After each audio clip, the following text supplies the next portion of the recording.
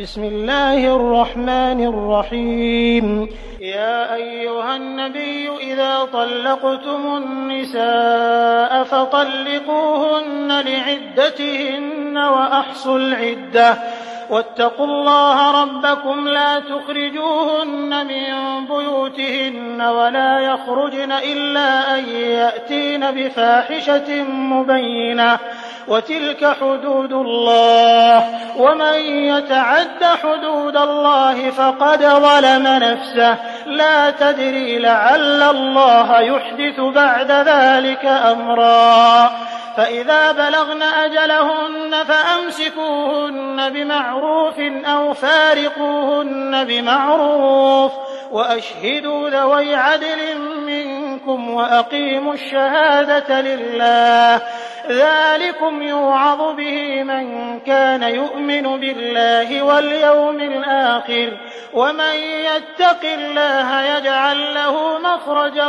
ويرزقه من حيث لا يحتسب ومن يتوكل على الله فهو حسبه إن الله بالغ أمره قد جعل الله لكل شيء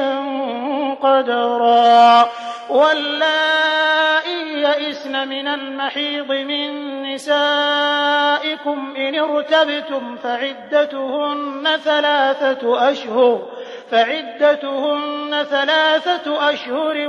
واللائي لم يحضن وأولاة الأحمال أجلهن أن يضعن حملهن ومن يتق الله يجعل له من أمره يسرا ذلك أمر الله أنزله إليكم ومن يتق الله يكفر عنه سيئاته ويعظم له أجرا أسكنوهن من حيث سكنتم من وجدكم ولا تضاروهن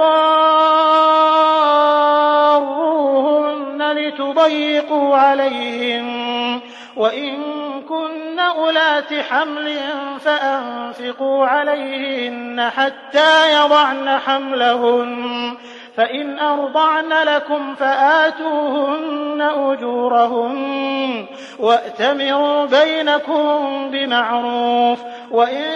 تعاسرتم فسترضع له أخرى لينفق ذو سعة من سعته ومن قدر عليه رزقه فلينفق مما آتاه الله لا يكلف الله نفسا إلا ما آتاها سيجعل الله بعد عسر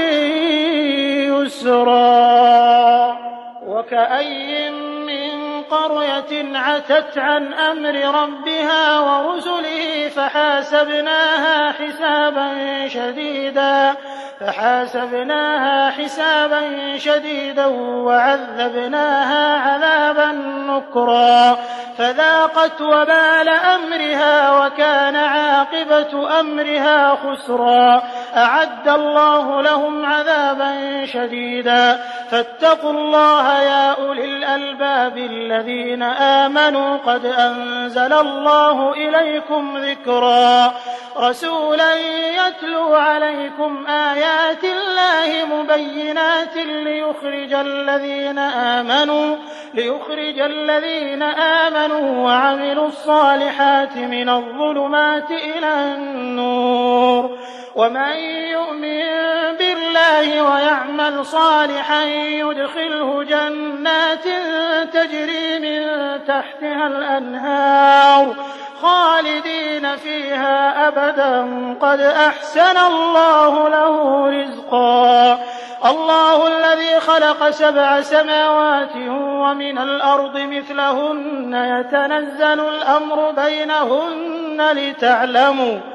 لتعلموا أن الله على كل شيء قدير وأن الله قد أحاط بكل شيء علما